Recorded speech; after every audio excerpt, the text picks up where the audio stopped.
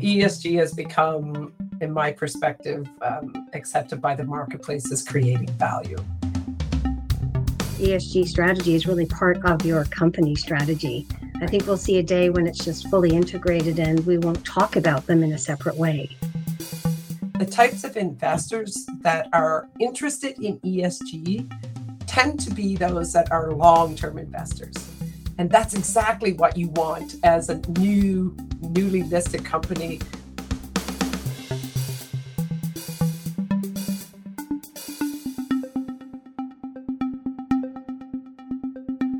Welcome to the Exchange Feed podcast series. I'm your host, Monica Ham, Manager Client Success.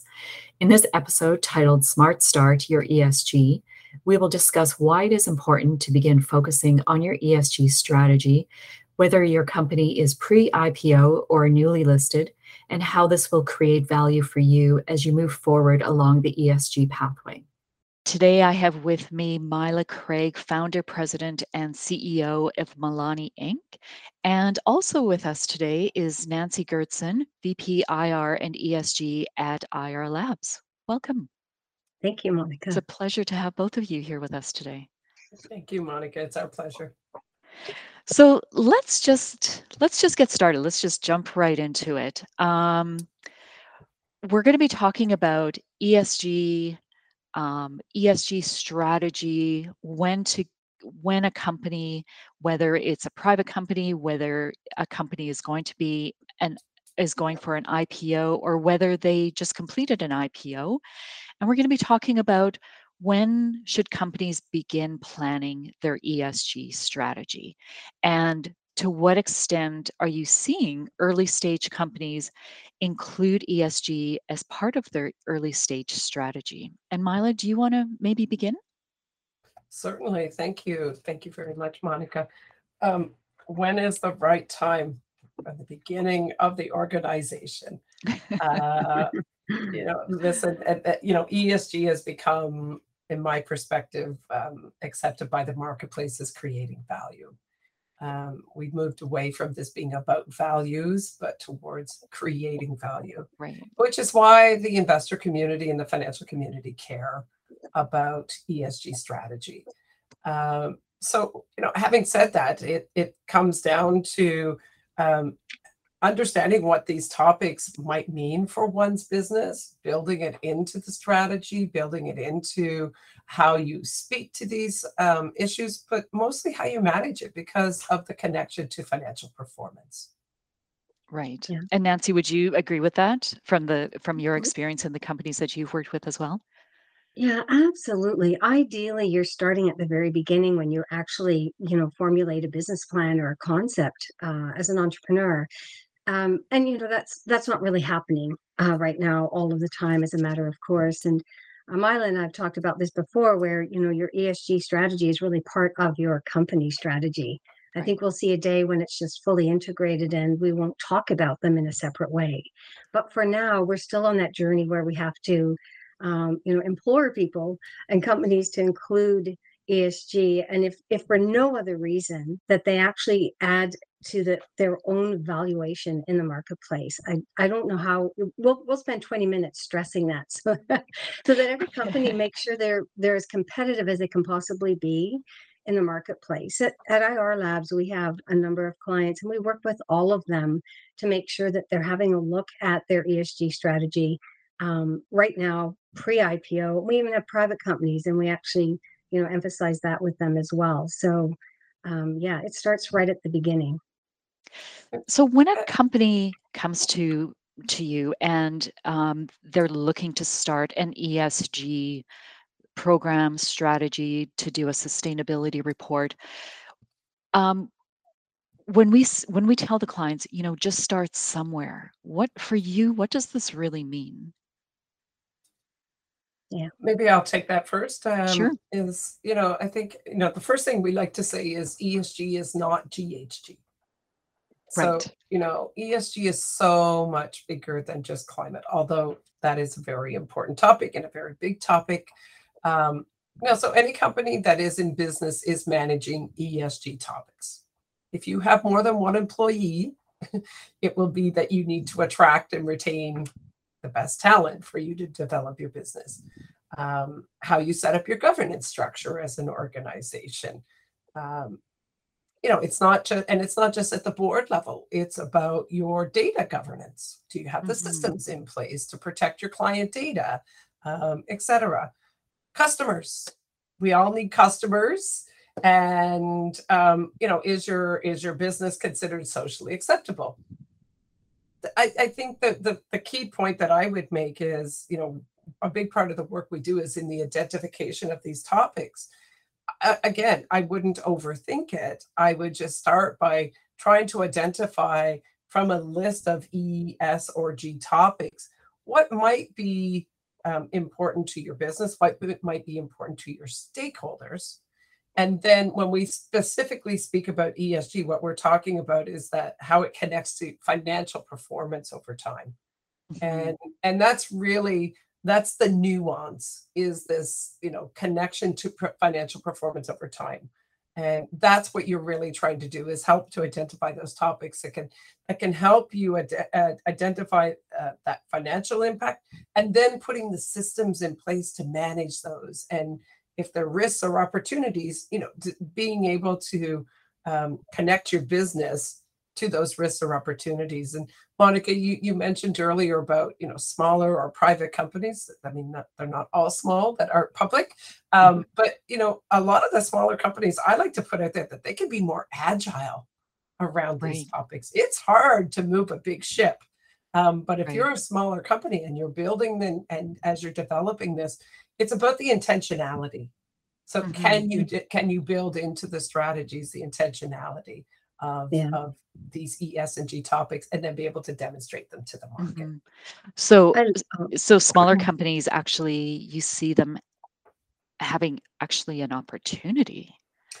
Absolutely. I mean, for the number of times we have these conversations, and I mean, it depends on which sectors, but we have smaller companies sometimes coming to us going, but we haven't done our carbon footprint, but we know that we're low carbon. And we're like, one of the first pieces of advice then is, well, go get your carbon footprint done. Because I don't know any company today where, greenhouse gas emissions is not something that's going to be asked for. So as much as I say ESG is not GHG, it is the one that, everyone in the market can measure today. So if you think your footprint is going to be, if you really believe your footprint is low, great. Show the market that your footprint is low. Go out and have the work done, and then develop and communicate to the market your strategy of how you're going to continue to keep that low, or create new products or whatever. But that's just on climate, right? In order to be able to do those things, again, you often need the right talent. So if talent is a topic, which in today's world is a major one, how are you going to get the best talent? How do you retain that talent? And being able to demonstrate some of these elements to these potential stakeholders. I like to use this example of, if you think about fight, flight, or freeze. So you get the fighters that are saying, this is just going to regulate us out of business. And they're terrified of it. So they're fighting. You have the others that are just like, ostrich head in the sand. And then you have the deer in the headlights people, and they're just frozen. And, I like to use the example of a company that really said to me, we just really don't have ESG. Like, we're great corporate citizens. We love all people. We do lovely things, but we just don't have an ESG story. And you can't make us. But if you looked at their risk register, at the board level, 30% of their risks that they identified fell under the E, S, and G.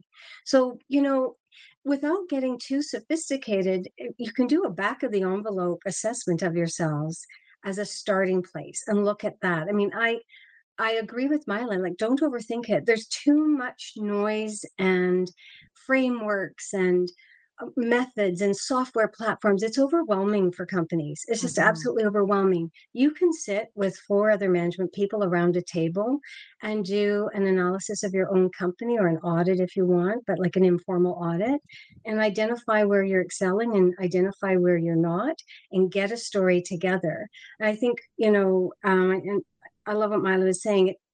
She didn't say it quite this way, but it's that baked in. You can't just stick it on. It has to be baked in. And I think that is, apart from metrics, and we'll get into more financial stuff later, but that's what investors, especially the retail investors, are judging you on. Like, is it really real? Is it part of the company? If I invest today, will it look like this going forward because you actually believe it and it's actually part of what you do? Or is it just like a little, a band-aid so we can maybe attract more investors? That will be very transparent to investors. So Right. fully integrated, but again, you can start right now with what you have as a company. It's not that hard. Yeah. Right. So we talked about some of the metrics and some of the materiality. What are some of the early structures or metrics companies can put in place to begin to tell their ESG story? Well, I'm going to just jump in, Mila, and we may say similar things, but again, my last comment was there's so many things to pull from for companies, and that's where it starts to become very confusing.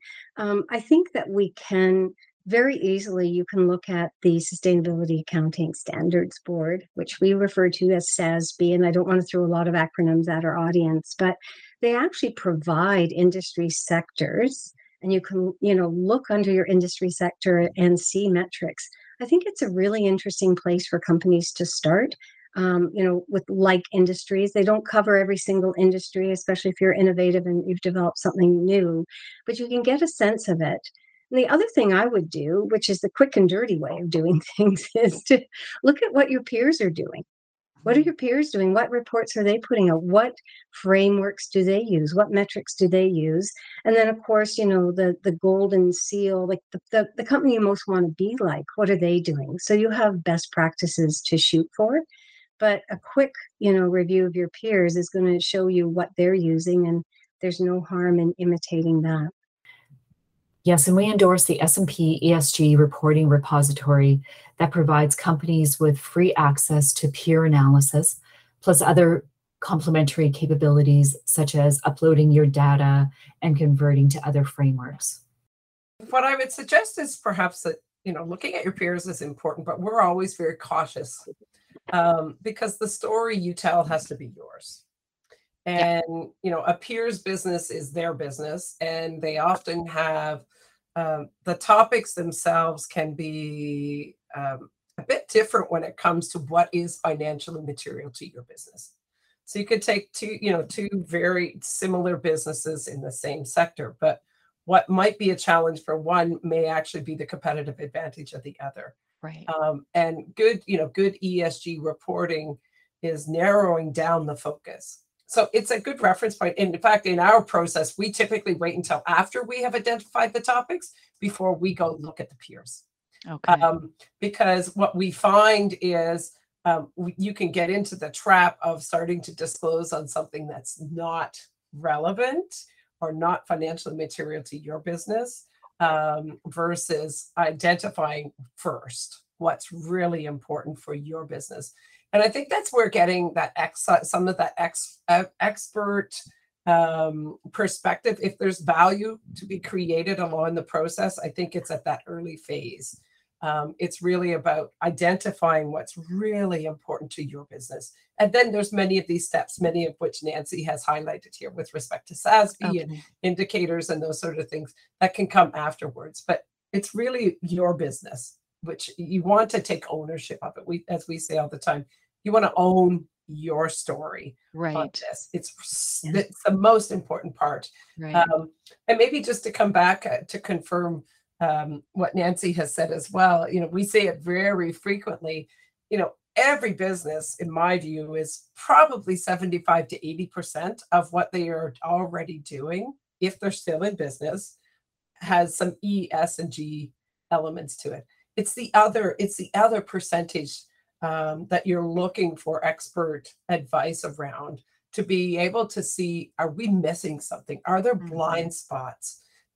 Which is often the case. We often bring things to the organization and where we hear in advance, no, that's really not very important to us, but we may bring some very different perspectives about how the market is developing. And so Mhm. this has to be done with where you are, but with a view to how is the market, and how are those financial stakeholders? How are they developing? What are the topics that they're really looking at, so that you can meet the market as you work towards your story and your disclosures. Yeah, so I just want to clarify. I mean, I wouldn't tell people to go copy somebody else's materiality assessment, but only look to see what metrics and frameworks they're using, because they will have discovered maybe what suits them best. But further to Mila's point, you could have two very similar companies have very different materiality assessments, Right. which I have done and was shocked at how different they were. So that materiality is so unique to each company. And, that's where people like us can help. I mean, we have our third party point of view, we have the expertise, we also have the cumulative knowledge of all of these companies that have been trying to craft their ESG strategies. And I think it's a benefit to look outward and see if someone can help your company get started. I'm not trying to plug us necessarily, but it is there's this value in having that outward looking in view. The company's in its own silo, and I think there's a great benefit there. I agree 100%. In your experience, what are the top ESG criteria that institutional investors are looking for? And what do you recommend to reach the retail investors? So maybe I could start with that one. Sure. I think what the institutional investors want is to be able to do apple to apple comparisons. So, as we just said, every company has some E, S, and G topics. So they want that organization to be able to identify the topics, to be able to talk to them. Why is it material for the business, and what are you going to do about it? And ultimately, what can they hold you accountable for? So it's over time. So, of course, greenhouse gas emissions is, as I mentioned, a key element. We're actually in the process of doing our semi-annual institutional investor sentiment study as we speak. And, we always ask, what are the three topics that you are looking at most? Climate change is at the top. But second in behind that now is diversity, equity, and inclusion, which is really Yeah. interesting to see that the marketplace is so interested on this topic. And it's no longer just at the board level. So I think, it doesn't really matter where you are in the journey, but it's really about identifying the topics. That's Mhm. really the key element as that first step. And then being able to demonstrate, we identified this, here are some metrics, this is where we aim for, and you can hold us accountable as we move Mhm. towards that. I think in response to the retail orientation, perhaps Nancy's a bit more converse on that part of the market. Well, I did want to make an institutional comment, because this is where I get really excited. The large institutions have mandates. They have their feet to the fire. They've made commitments. They're scored annually. They have to submit these huge tomes of everything they've done. They cannot be investing in companies that detract from their annual tome of the things that they have done. And that is part of the United Nations principles of responsible investing. So knowing that, I think it really serves a company well to identify what their institutional investors really need to meet their own criteria. It's sort of in a reverse engineer view of it. And then sometimes those large institutions aren't reflected in your competitors or in your own investment sort of complexion as a company. But probably they are the parents of some of the institutions that are investing in you. So you need to follow the golden path and see how that's impacting you. Now, having said that, some of these companies don't actually advertise what their criteria are. So you have something that's really as plain as the nose on your face sort of information from Goldman Sachs. Like 2 years ago, they said, we were not going to take any company public rather, unless they actually have a woman on the board, which then softened to be have diversity represented on the board. That's really clear. But if you ask BlackRock, what criteria do I need to meet for you to invest in my company?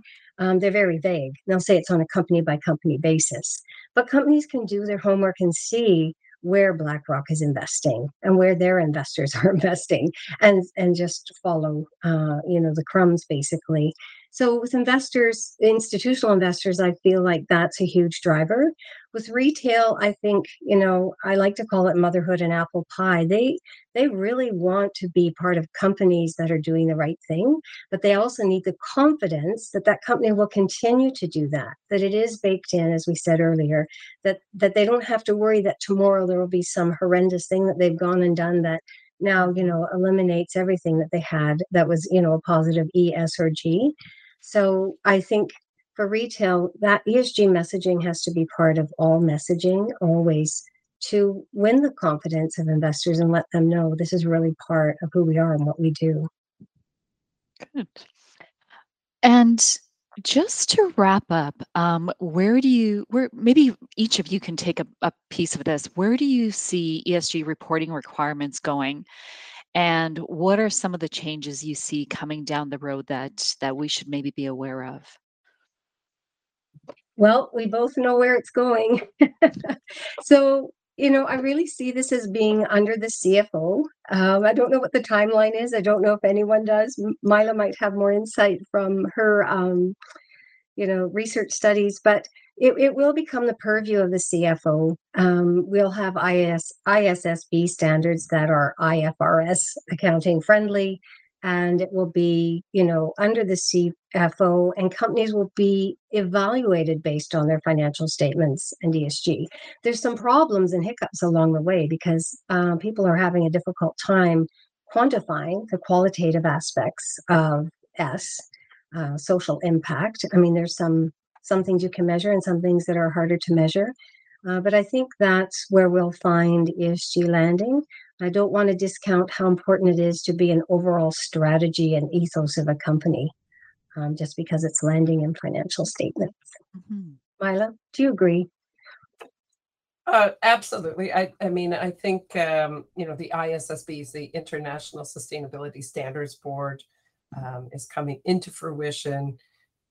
I think that it's going to be the biggest push for the marketplace, not just for public companies, but for private companies, with respect to your actual accounting standards. So this is going to get baked in. It's going to take some time.